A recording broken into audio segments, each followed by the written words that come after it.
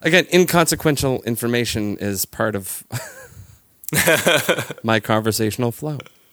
Absolutely. So I haven't officially gotten started yet. I'm just blabbering. Yeah. No, it's all good. You can hear me all right? Yes. Yeah. Good. Okay, everyone, thanks for joining us, all three of you. The guest that I have on the show is none other than William Chernoff, the composer of the music that you hear every time you listen to the podcast now. I think it's wonderful. It's very thematic. It's very late night talk show in my eyes, which is something that I grew up loving and an element that I've always wanted to incorporate into the show. Every time I chat with William online, I'm thinking to myself, whoa, I'm actually not that unhip. I can connect to people who are younger than me. This is awesome. And he's very intelligent, and everything that you can get at williamchernoff.bandcamp.com is wonderful. William Chernoff. Yeah. Welcome back. You're listening to another episode of The Todd Donald Show, a weekly podcast where artists and performers go to chat about nothing. Hosted by Canadian singer-songwriter Todd Donald.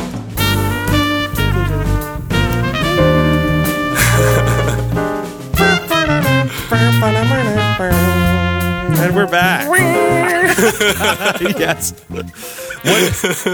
So listen, now that I've put it on, you've heard it. By the way, you're chatting with me from New Westminster, BC, which is where I lived during my first few months of life. New Westminster's finest right here. Yeah, you know it. So what did you think hearing it all in place? When I've had the chance to have creative input on my projects, I've really been the worst possible person because I'm just not a perfectionist by nature, and I really need to work with perfectionists when I do my things because the voice in the back of my head says on every project, on every performance, every time, the best thing you can do is to get something done and to keep going ahead on to the next thing, right? And not having any second thoughts. So that's not my first choice of how I'd want to think, and I try not to hire people who think like that. So, right. Yeah, I'm still working on that. But with things like getting this song on your show, I have no idea what it's going to sound like, nor do I have any expectations. So it's like, do your thing, and then I'm going to come and hear it, and I'm sure I'm going to love it first time because apparently I'm not hard to please, and apparently I'm nowhere near a perfectionist.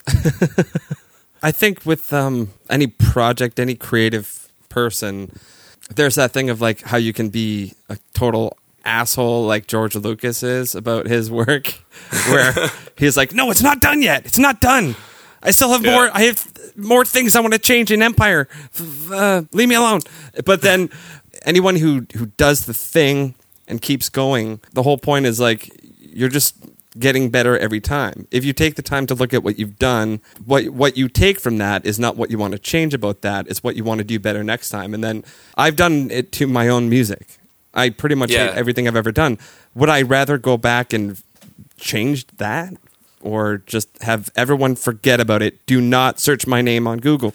I have a moment like that too, if you ever do, but you got to search my full name. My middle name is Ross, so if you end up searching William Ross Chernoff on Google, you're going to find some things that a lot of people would probably raise their back at, but no, I'm like, whatever, man, that's part of the journey. So, just so everyone knows, and I came to this conclusion before, like you can't see us, so I have to describe for the listener of the podcast.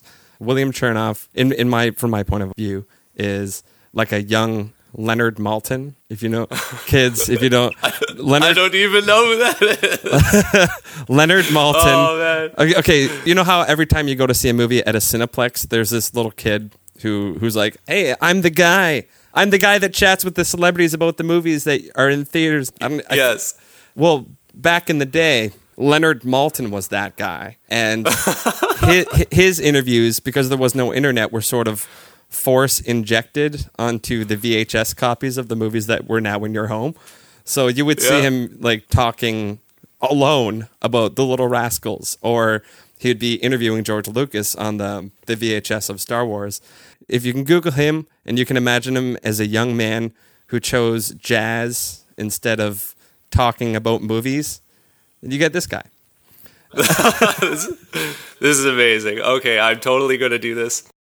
The weather is beautiful, rarely is in town. You're all the way on the other side of on the continent. So what are you experiencing outside? It's been the longest day of the year in the first weekend of summer, but it doesn't look like it. The hot weekend was last weekend and all of last week, and now we got some serious clouds. I was actually kind of on the road the last couple of days because I went to go see my family on Galiano Island. If you're familiar with the Southern Gulf Islands from your time in BC at all, that's a really cool place because people know about Vancouver and maybe even Victoria all around the country.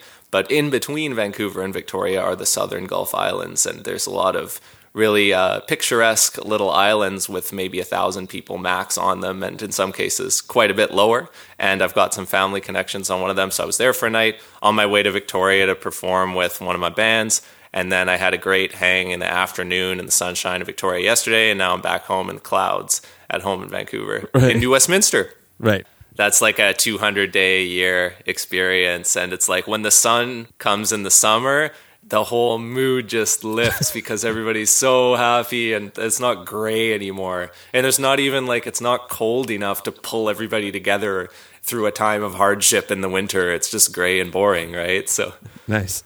I know that Portland's on the West Coast too. We had our honeymoon in Portland, actually. Nice. We had our honeymoon in Portland in April, and it rained every day. Is your wife's name a secret? Because I know her as Human T. My wife's name is Anna, so yeah, her handle is Humanity. I missed the social. Anna's first job was at Cineplex, so she'll love your comparison there. I mean, you don't look identical to him. The combination of the facial hair, basic facial elements, and glasses together. If you had that kind of Spock haircut, and some of your facial hair was white, then it might be a good Halloween costume idea. Give me 20 years and I'll be doing that natural. I won't need to wait for Halloween. It'll be every day.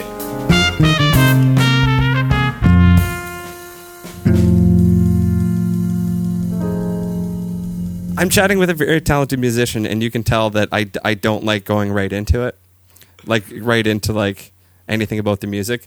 However, I did start off by saying something to the effect of the fact that I'm a fan of your music, the vibe, and a lot of things fall under the blanket of jazz.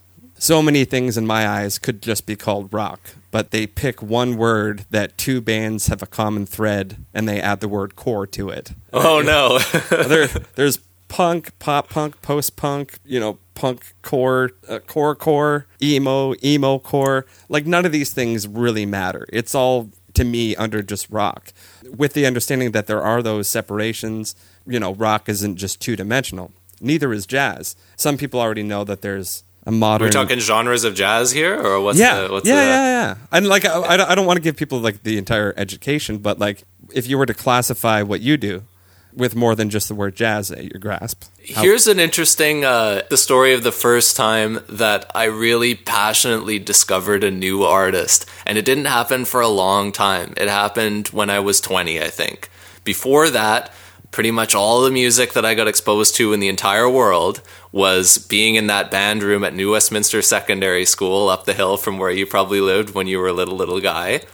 And then hanging out in there with the best people who were so ready to go out and make all the music that they possibly could, even when they were 13 or 14. Right. I got surrounded by people like that really fast. I didn't have musical background before that, so I just kind of rode that wave, and that made me a jazz playing teenager pretty quick, especially because I was playing bass, which allows me to jump up there with all kinds of different people and do all kinds of different things and not have to be in the spotlight myself, because I'm not interested in being a feature performer ever, really. In a performance world, I'm an accompanist. That's what I have always felt the most comfortable with. And I'm always interested in finding a feature performer whom I can accompany. All that to say, when I was a teenager, I was already doing that. And so that ate up a lot of my life, the practice time, the jamming time, the going and listening to music that they wanted me to learn. All the music in my life was the music that I had to learn to play. And that's still kind of a curse that I feel now. I still have to get out there and make effort to listen to other things, even if it's not related to my work. Once I started to make some room for myself to just learn more about myself and get out there in the world on my own terms, at one point I took the opportunity to just go on a day trip down to Bellingham to go to the Bellingham Jazz concert series that they do. I think I stayed for 15 minutes after killing 9 hours in Bellingham and then took the train back home. But one of the first things I did that day was I walked into a bookstore because that was part of my killing time experience. And on the bookstore, Lucinda Williams is playing. Are you familiar with her music? Yeah, so Lucinda Williams is playing. I've never heard her music before. And it's from one of her more recent albums. I think it's called Little Honey. And I think the track was called Tears of Joy. This was the first track by Lucinda Williams that I heard. And I heard it kind of cold in a bookstore. And I don't know, I was an emotional guy at 20 who drank almost every day and didn't know what he was doing in my life. So I think I started crying.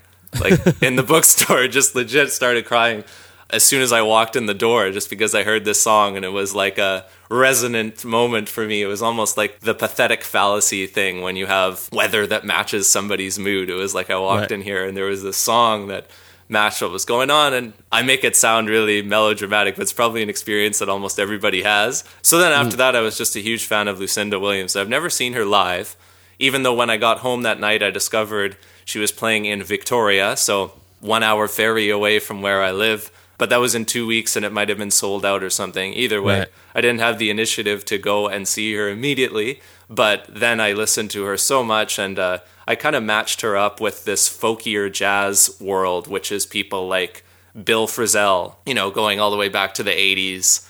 Probably not before then, but in the 80s, people like Bill Frisell and other guitarists. There's another guitarist, I believe, from Denmark named Jakob Bro, who kind of sounds like this. It's folkier, spacier, more ambient, more guitar, effectsy, simpler forms and simpler harmonies style of jazz music. That's pretty popular in Vancouver too. And then I got into the folk world, for other reasons. And so that amplified my love of that. And a lot of the songs that I composed for that group that you hear on the beginning of this podcast kind of came out of that folky jazz sphere. So I would even call it like folk jazz or indie folk jazz or something like that. That there's a piece of it there, but it's not an indie folk singer-songwriter adding jazz. It's like already a 30-year-old jazz tradition in its own right. I dig it. Yeah. But then obviously that track that we share this connection with now isn't really like that. So the other side of it is that if you take that teenage time and all the music that I had to learn and that I played when I had my little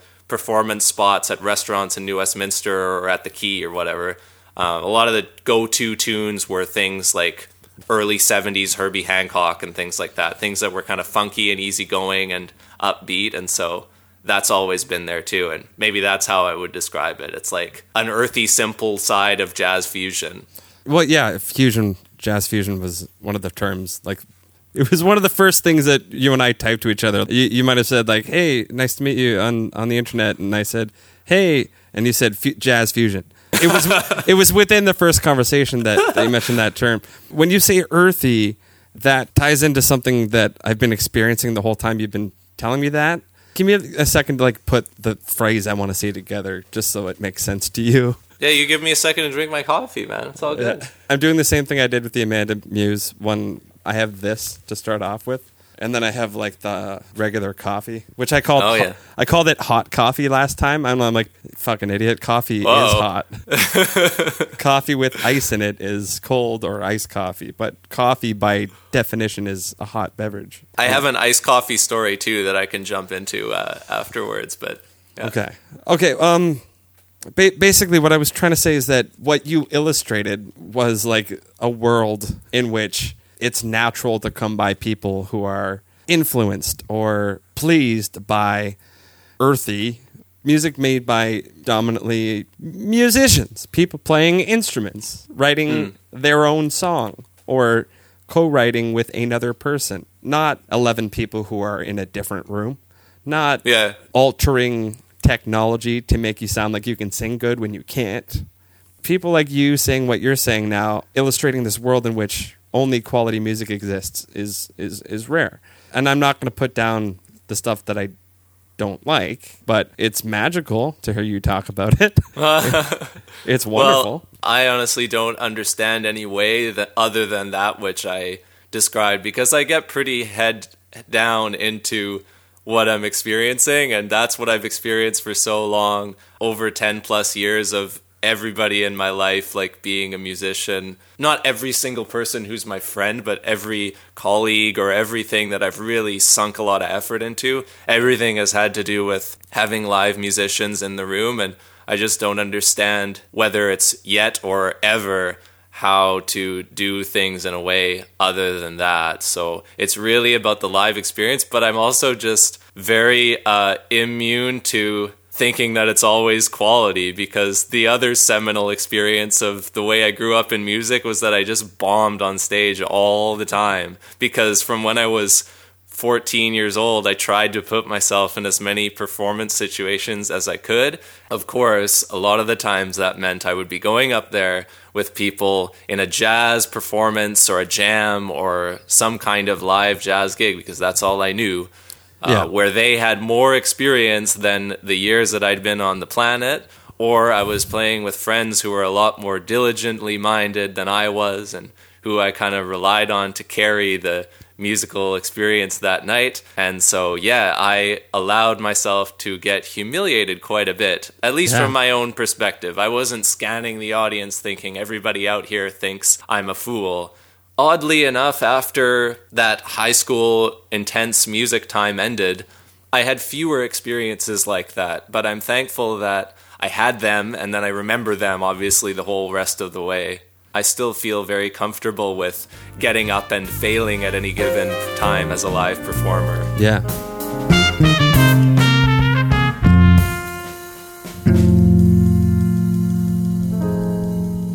That's really good to know the science of failing. There's nothing more helpful, in my opinion.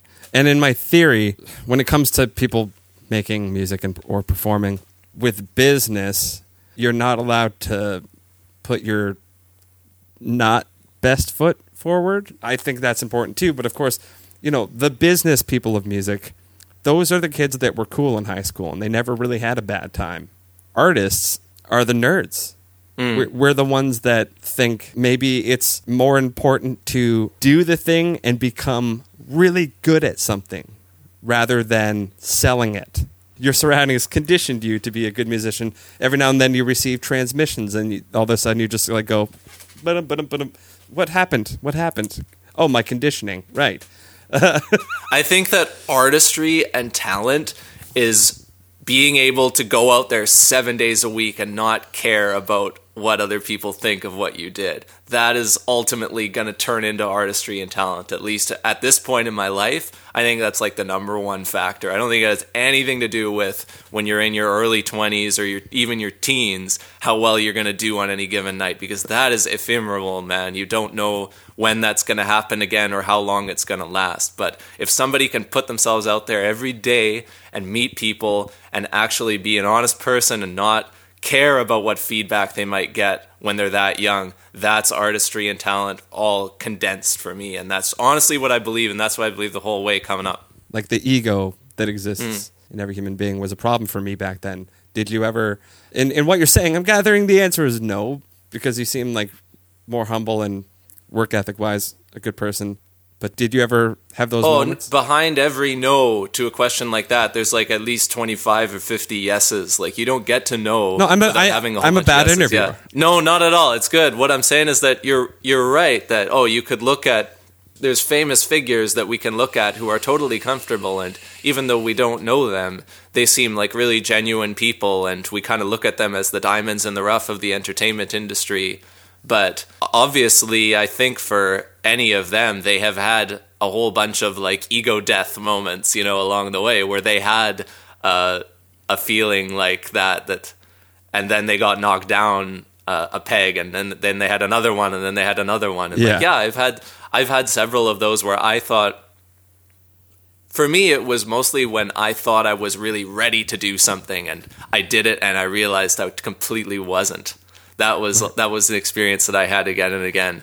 And so I would overestimate myself going in, and then on the way out I'd be so down about it, and I wouldn't ever want to show my face again, and yeah, many times, right? Like many times a year, and that still continues. I still have that now. But especially back then, I would go out and then I would feel kind of guilty about it. But no, you know, I look back on it and it's like, that's just the process, right? That's how you get to the point where you don't feel like you're bringing ego into the equation. When I encounter a working group of people, like a band that I'm in or anything like that, where people are bringing ego into the situation, it's like alarms go off right away. Now I know that that's something you gotta address. Like, you gotta talk about that stuff before it gets to be a bigger deal, because everybody's coming into a band with different expectations. Like, right. My own band that records the jazz music that I write, it's a dictatorship for me, for sure. Like, I'm bringing in friends who have way better work than anything I can give them. And I'm enjoying the fact that I'm friends with them and that they're willing to give me a slice of some of their days and nights to make this music that I already have for them. But I'm pitching everything at them, right? Like, I'm passing them the music, and I'm setting up the rehearsals, and I'm bringing the stuff into the room, and I'm paying for things, and I'm booking the performances, and I just want them to show up, right? So it's like, that's a nice, easy way to do things, especially when you're writing all the music and it's instrumental. Then there's no way that ego is going to seep into that picture, right? Because it's just kind of an outlet for me, and it's an outlet for them. Like, I would dream that it's the most fun band that they get to play in. Like, whenever they have that on their calendar, they're just like, awesome. Instead of having to go out and do a gig that's really valuable, but maybe for somebody that they don't know as well, or something where they have to learn 40 songs, or I want to give them that relaxing feeling that you want to get when you're really young and you're getting into music. That's what you're looking for. Right. I couldn't agree more.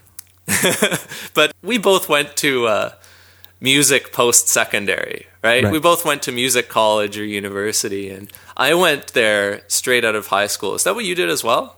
Pretty much. I've tried to go to post-secondary 3 different times, and I've struck out all 3 times. So I guess I'm out. We're out now, right? Like, we're not. Yeah.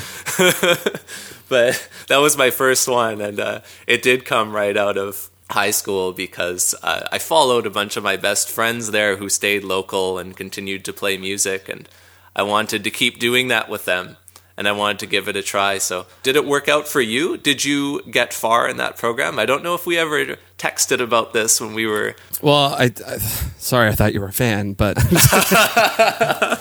I've had someone that I was in the program with on the show a couple of times, Deanna Wells. Yes, heard it, yeah. And she was, as you heard, she was our piano instructor while also being a student in second year. Our program was 3 years. My year at Mohawk, it was called Applied Preparatory. If you hadn't taken lessons before, or you weren't at the level that you needed to get into year 1, this was what you went into. I finished that year, and I knew it wasn't what I wanted. As much as I'd fallen in love with listening to jazz and classical, I didn't have the temperament at 19 to dedicate myself to really learning how to do it. With all the respect I had as a music fan, my temperament was like, I want to do what the Beatles are inspiring me to do and listen to jazz on the side. Yeah. You know what I mean? That's wonderful that you did that, because I'm terrified that people aren't willing to jump out when they know that something's not right. Like, I'm not going to say this is specific to music college, but so many of my friends, I've been able to acutely observe my friends as they get degrees, as I absolutely haven't, because I'm not caught up in the cycle of midterms and finals, etc., right? And I can't count the number of times that I've heard my friends say things like, oh, I'm 3 years in and there's 1 year left and I don't know what I'm doing, but I'm just going to finish it because I've already gone this far. And it's like, I have no idea how to process that. Like, I can't think that way. If something's not right, I'm out. And it's like, yeah, you could say that I'm not good at committing to things, or you could say that I'm not tenacious, or I don't persevere. I don't know what it is. I just know that's the way I am. And like, I don't know how people see it that way. So the fact that you got out when it wasn't working, it's like, that's beautiful, man. It's like, that's what leads you into the next good thing. For sure. And with education, it costs a lot less if you know it's not right for you. It's not cheap. I'm still blown away by how expensive it is in the States. Like, it's so much even worse than it is here. I can't imagine what it's...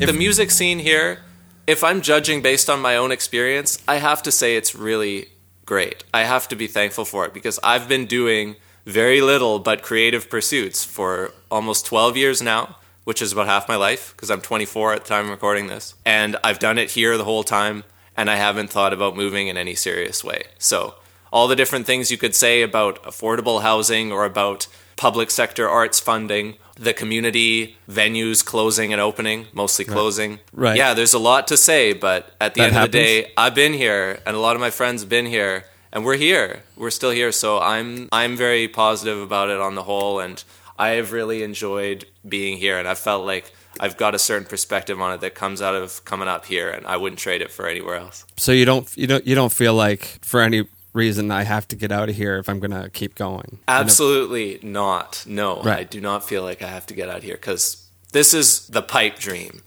Okay, in 20 years, me and 20 other folks that I've found along the way, we're going to have grown up in Vancouver and in British Columbia at a time in its history where everybody's talking about money laundering, drug issues, downtown east side, homelessness, the struggles of young creatives and even young professionals to raise their families here. This is what we hear, my generation of Vancouver and BC folks, every day about living here. But in 20 years, I am so ready to be part of the community of people that sticks around through that and flips the whole story about Vancouver so that one day it's a place where all the creatives in Canada want to come. Just like Nice. people talk about Montreal or about this cultural moment that Toronto's been having for like the last 5 years. Right. I want to be here when Vancouver is that place. I don't want to miss out on that. I'm not saying I'm going to live here every year of my life from here on out because I can't guarantee that, but I'm always going to feel at home here. I want this to really be the Nashville North to go with the Hollywood North. And I want people to know that this is a place where creatives can thrive and where young people are going to come in the future. I'm so there for that. I'm so down, and I'm not afraid to make it happen here in the meantime amid all these difficult stories that we hear. Good scene, good support. Here's the thing about the venues. If you ask anybody in Vancouver about what are your favorite shows that you've been to, they're probably going to get 5 shows down the list, unless they've gone to see somebody amazing at the Commodore, which is the big fish, I guess. Yeah. Or unless they've had a great time at the Vogue Theatre. They could get 5 events down their list of the 5 favorite concerts that they've seen, and every one of those venues would have closed. That's how it's happened over the course of my young adult life. Is there's venues closing every year. I think that's universal. That because the same could be said about this city, Kitchener-Waterloo. I feel you, Doubt. So why do people who are coming out of music college, etc., that the grass is greener and that they want to move to another city where there's a more hip scene if it's universal? Is it because it just hits hard because those are the places that they've been in when they're 19 and they have fond memories of it and then they're gone and they need to try and seek it somewhere else? It could just be like a small perspective. Just that life element of being like, I've never known anywhere else. It must be more interesting. It must be greener grass because I haven't had it yet. I did that also when I was 19 or 20. I went to Europe for 3 or 4 months on my own. I spent almost the entire time in Copenhagen and moving around Denmark a little bit. I didn't know anybody when I went there, and I rented a basement suite, and I hung out in the music scene a little bit. And especially when I look back on it, it really looks like I was trying to run away from something that I was experiencing here, and I'm still not quite sure what that was. But yeah, I came back, and I also felt like I didn't have very much going on. And then when I was finally getting back into it the following year, like ridiculous things happened. Like I met Anna, and then I met my colleague and one of my best friends in the game right now, Gabriel Dubroy, the violin player who's in my band Early Spirit. I met them both in the same month in April of 2016, and it's like my whole life changed instantly because then it's like everything I'm doing for the next 3 years is like backed by the love and the energy of these people and like all the new people that I met through them. And I could never have predicted when that would happen, but before that happened, and I'm sure it'll happen again at some point in my life, I'll add some other names that I would never have guessed how strongly I would feel about. I remember planning that trip to Europe and going there because I felt like things were drying up and I didn't know anything else, and I was scared that I needed to get out there and experience something new in life because I was just lost, you know? And that's probably universal too. Absolutely. I don't know what the rules are. Am I supposed to take it somewhere else? when people answer questions so well, it's like what I would do if we were sitting in front of each other right now is I would think of something random to say. Depends on where we were in the world. I was going to tell you an iced coffee story. So Yes. This is kind of the iced coffee story. This is like, I'm trying to figure out what level of anonymity I'm going to tell this story at. Probably like a DEFCON 3. The first professional album release that I've done so far happened last year. It was with Early Spirit, and the album was called Unrelated.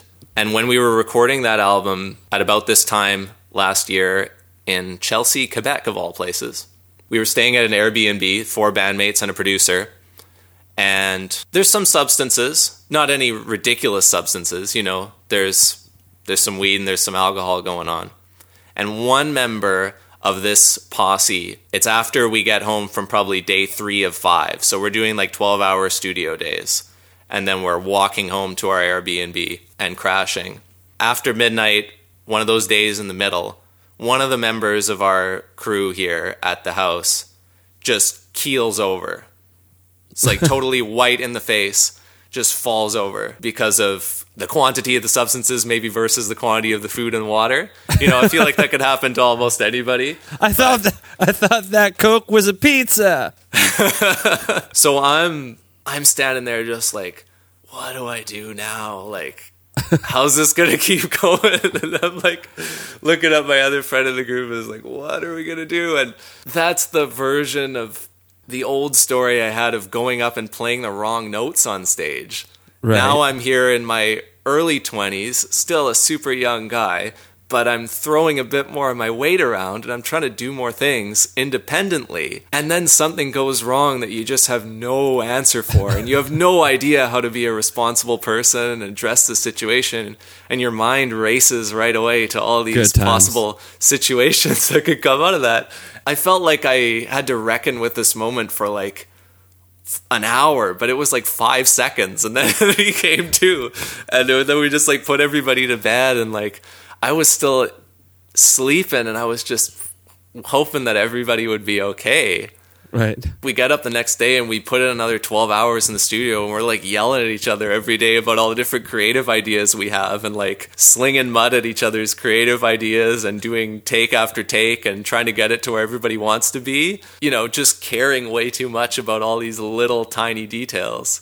I don't know, it's just shifts so quick. It's like in one moment you can be in like a hyper-personal, hyper-present reality where you're really kind of looking over the edge of the cliff in terms of what you know how to deal with.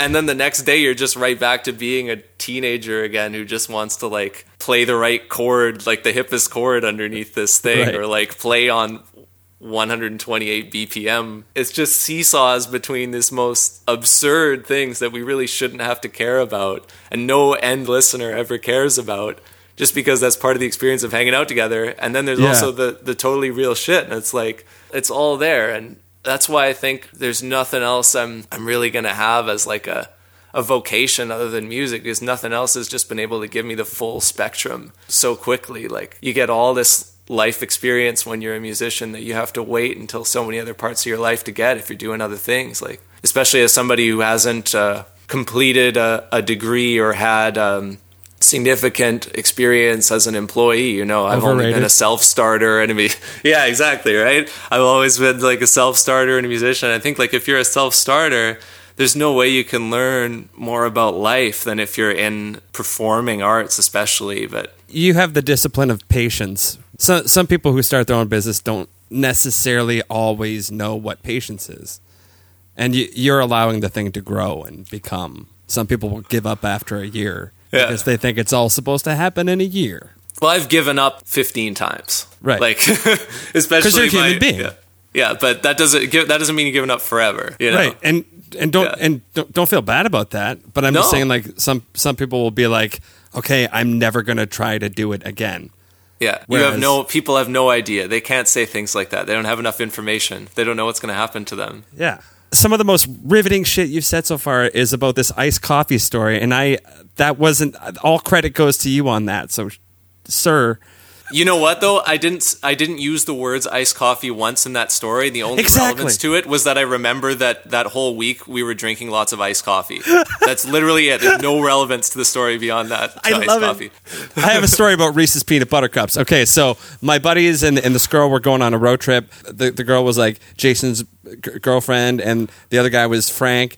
We're going to Detroit because we're gonna see this Jack White concert. This is a fictional story. And then Jane was getting sick, so we stopped at a gas station so she could go to the bathroom. Frank goes to Jason, "Are you feeling all right? Is she feeling all right?" And Jason's like, "No." And I'm like, "Fuck it." So we kept driving. She was in the bathroom. I was like, And then the next day, we see an obituary in the paper, woman found in gas station toilet. And I had peanut butter cups that day. It is that, dude. That's what you call the peanut butter cup story? Yeah. You don't want to give away the punchline, right? So yeah, you gotta cloud it in peanut butter cups. I hadn't had them in a while. They're really good. Yeah, but you left a woman in the bathroom in a public. She died. You're burying the lead, sir. Yeah. I love it.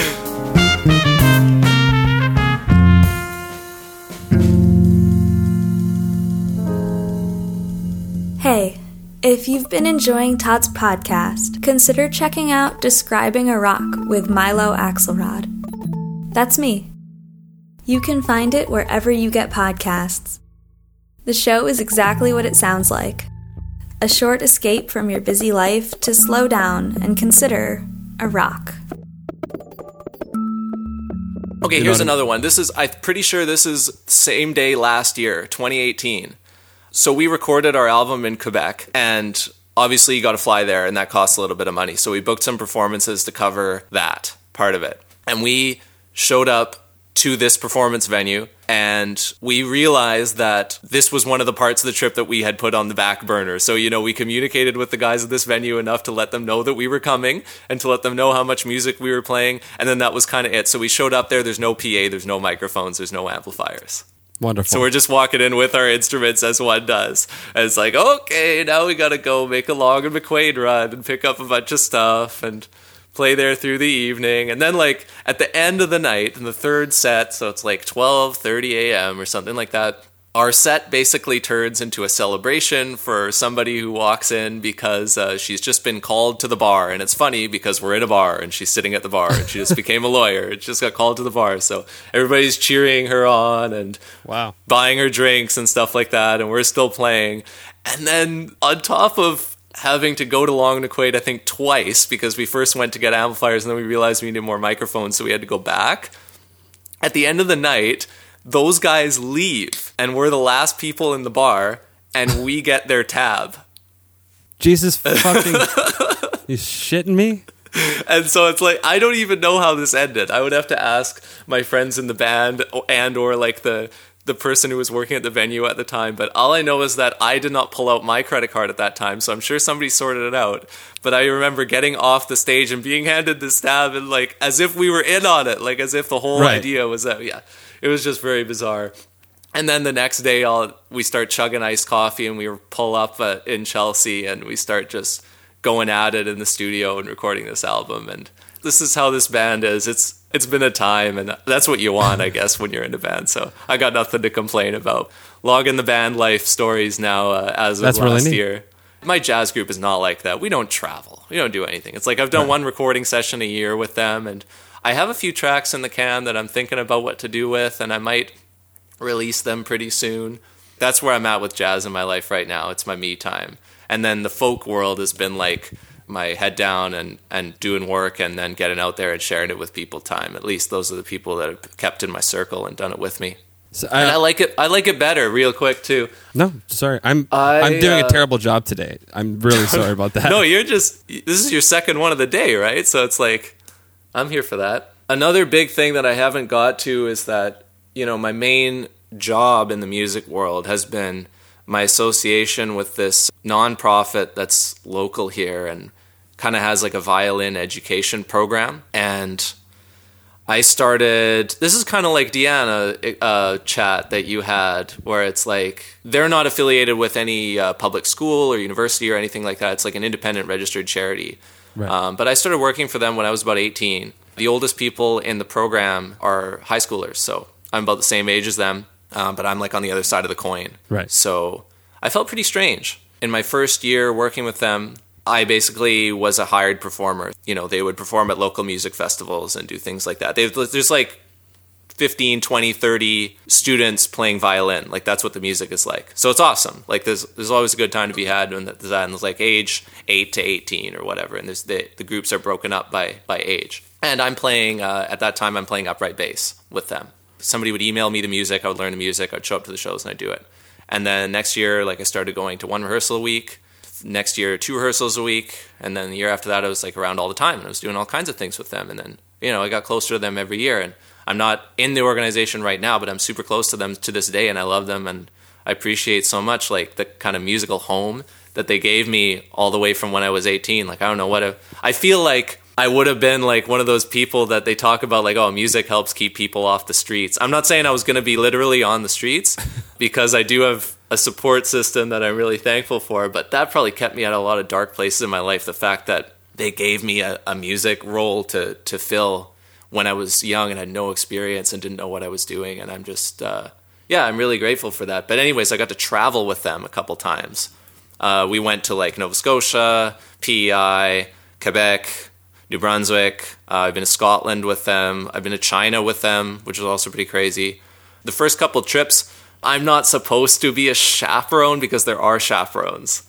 But I find myself in situations sometimes where I would have to enforce things, and I can't enforce shit because I'm the same age as these people. It's like, what am I going to do? I'm terrified. Like, it's 1 a.m. and I'm considering whether or not to tell a group of people that they have to go to bed. But I also feel like I'm trying to tell the popular girl in high school to like stop picking on my friend. Right. Because like they're so close to each other and I'm like the same age as them. So what am I going to tell them? I'm terrified, right? So it took me a couple of years to put some mental distance between where I was at and where they were at. And then by the time that happened, it's like overnight, you know, I'm only 21, but I'm like the least cool person in the world because I'm like not that far from them, but I'm also like hanging out with the square adults. So then it's like, I don't even know what to say to them anymore. It's not their fault. I'm sure I know they're all lovely people, but it's like, at first I just wanted to put some distance between me and them and feel like I could have the instructor's role or the professional's role. And then the second that happened, it was like I still didn't know what I was doing. So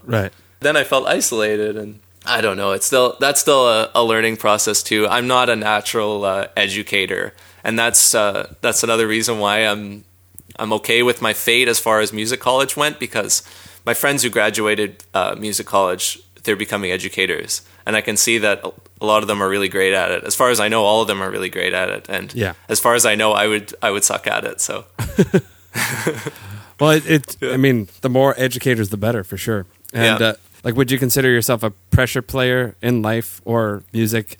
Do you feel like you do better when you have a wall to kick against? I really want to be. I really want to say that. Yeah. I feel like I could be an imposter saying that too, because I've cracked so many times, right? But it's like, same. Yeah, that's what I'm after. I'm after that feeling of, you know, having something to prove or having something to deliver, really. From within, I feel like I have so much to prove every day, and I just don't know how to translate it in life yet, but I'll get there. And it's like, yeah, I'm not trying to prove anybody to something else. I'm not trying to prove anything to somebody else. Right.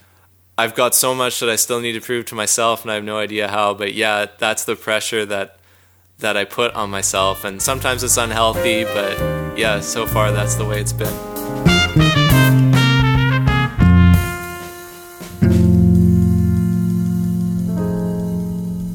You've done a lot of the heavy lifting in the show. Personally, I'm at a weird point with the podcast where I really don't know what it has. Like, I encountered you for the first time like a couple months ago, right? So it's like, right. I don't know. It's ancient history to me, right? So it's like, for all I know, you could have been running this nonstop since your oldest episodes like 10 years ago, right? So yeah, I definitely had larger gaps in my early 20s, being a early 20-something year old.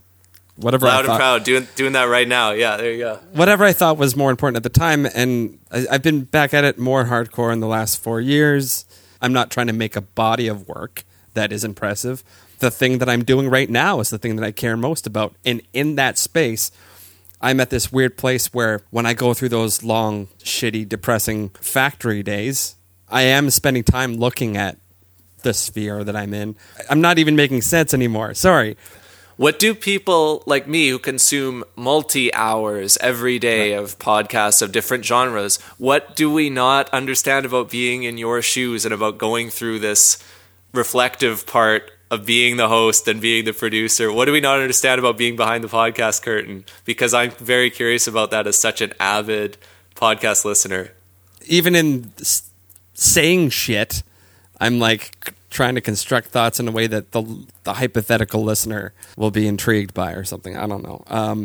I'm very intrigued by it because, at some point in my time in this music game, I want to host a podcast too. I haven't done it yet because I haven't developed the way that I want to see it yet, Right. But I'm such a creative people want to make their version of what they consume all the time. And it's like, I'm a huge podcast guy and I think about it, right? So I am very curious about what it's like behind your curtain and how comfortable you feel with it and all that stuff. Like that's what would hit me if I tried to go out and do it today. I think it's very much that thing where you create the demands that are on you.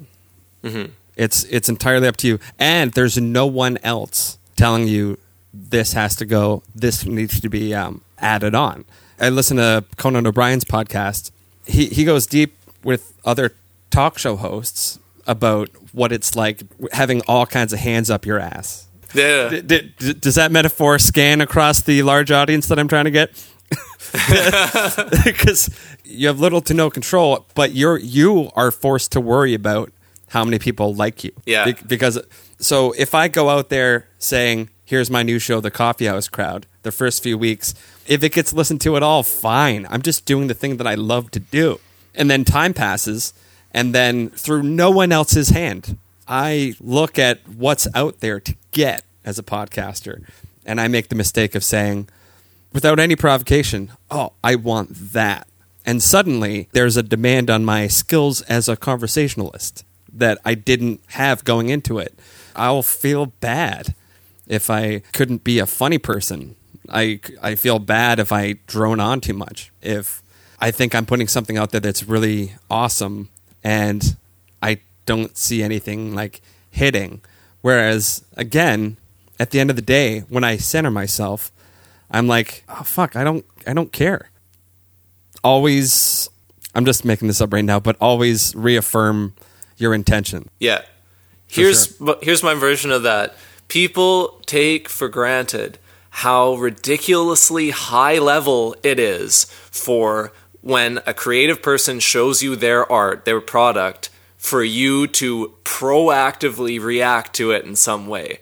That is so fucking high level. That is reserved for the best of things. It's like when I sit down one of my friends and I show them a track that I've recorded, like of my own music, how many of those friends would on their own time go out and share this thing? Like, because of the volume of content in the world, which I don't blame at all. I love that as a consumer. I want lots of things that I can consume. Yeah. But the side effect of that is that the most tiny actions that you as a fan can do in response to somebody's creative content, the value of you doing them is way, way higher than you think it is. It's like how many people would go out and share what you push on your Facebook page or what I push on my SoundCloud or the Spotify link that I send to my family, friends, or whatever. Like, right. If they share it, they're instantly above 99.9% of all the people that I could possibly show it to, because there's so much content that the idea of proactively picking something to share is a high bar. And like, people take that for granted. Like, before you'd probably even remember this. Like, I remember this 10 years ago. Like, if your friends recommended you music 10 years ago in 07, 08, 09, you were going to HMV, man. You were going to go buy that CD, or you were going to iTunes and you were going to listen to the track they told you to listen to, and you were going to buy it. And then you're probably going to tell your friends as well, because you're passing around content in a lower content volume world, and you feel like it's part of your duties to go and pass that on to somebody else and keep it going, right? Because you're in this community where you're sharing stuff. But now that so much stuff gets pushed to us directly, it's like, if you do something that people share, you gotta pat yourself on the back, man, and be like, holy shit, somebody shared what I did. Yeah. You know, these mythical 5 people who are listening that you keep alluding to here and there. It's like, if those guys are sharing what you're doing and talking about what you're doing, it's like those guys are superstars. Yeah, because for sure. of the volume of stuff that's out there. So it's like, every time I find one person who will share something I did once, I'm like, yes, that's like mission accomplished, right? Like, that's what it's all about. Speaking to what you're saying, I think that this conversation right now is between 2 people that, in a world full of a million things and a million people, sought out to soak in each other's work. I totally fuck with what you're doing right away. Like, as soon as I don't even remember, like, Anna's asked me, like, how exactly did you and Todd connect online? It's like, I don't remember. It was like, there's like 100 DMs a day. It's like, I don't remember each one of them, but it's like, out of those 100 DMs a day, it's like, right away when I saw what you're doing, I totally fuck with it, because I'm like, yeah, that's like, this is an independent creator of something that is true to them, you know? And it's like, right. When you find those people, you remember them if you're doing it, because it's like, hey, kindred spirit. There it happened. We connected on Instagram, and you liked my podcast genuinely, and I genuinely liked your music. I didn't feel like I was doing a good deed. Like, I genuinely... I'm rambling at this point. The point is that can happen. The person I'm chatting with, again, name is William Chernoff. Well, you're here. You can say that for yourself. Sorry. I'm enjoying this, Todd. Don't kill your vibe. I'm not worried about sounding hip. Can you tell people where they can computer find you? I'm at William Chernoff on most of the socials, and I've got the William Chernoff Facebook page as well. And my website is chernoff.band, not chernoff.com or .ca or anything. Chernoff.band. That's my one homepage that I'm using for everything I'm putting together personally. And then, as of the recording time, I'm in a band called Early Spirit, and that's at earlyspirit.ca. As we all know, podcasts live forever, so I'll see you wherever I'm at in the future. See you in the future. Thank you so much for your time. Thanks very welcome. Thank you, sir. Yeah, no, we call each other sir too. Fun fact. Yeah. That's a pretty good time. Yeah, but no, it's been a pleasure to meet you face to face on Skype here, and yeah, so thankful. Thanks for listening to another episode of the Todd Donald Show. Starring, produced, and edited by Todd Donald.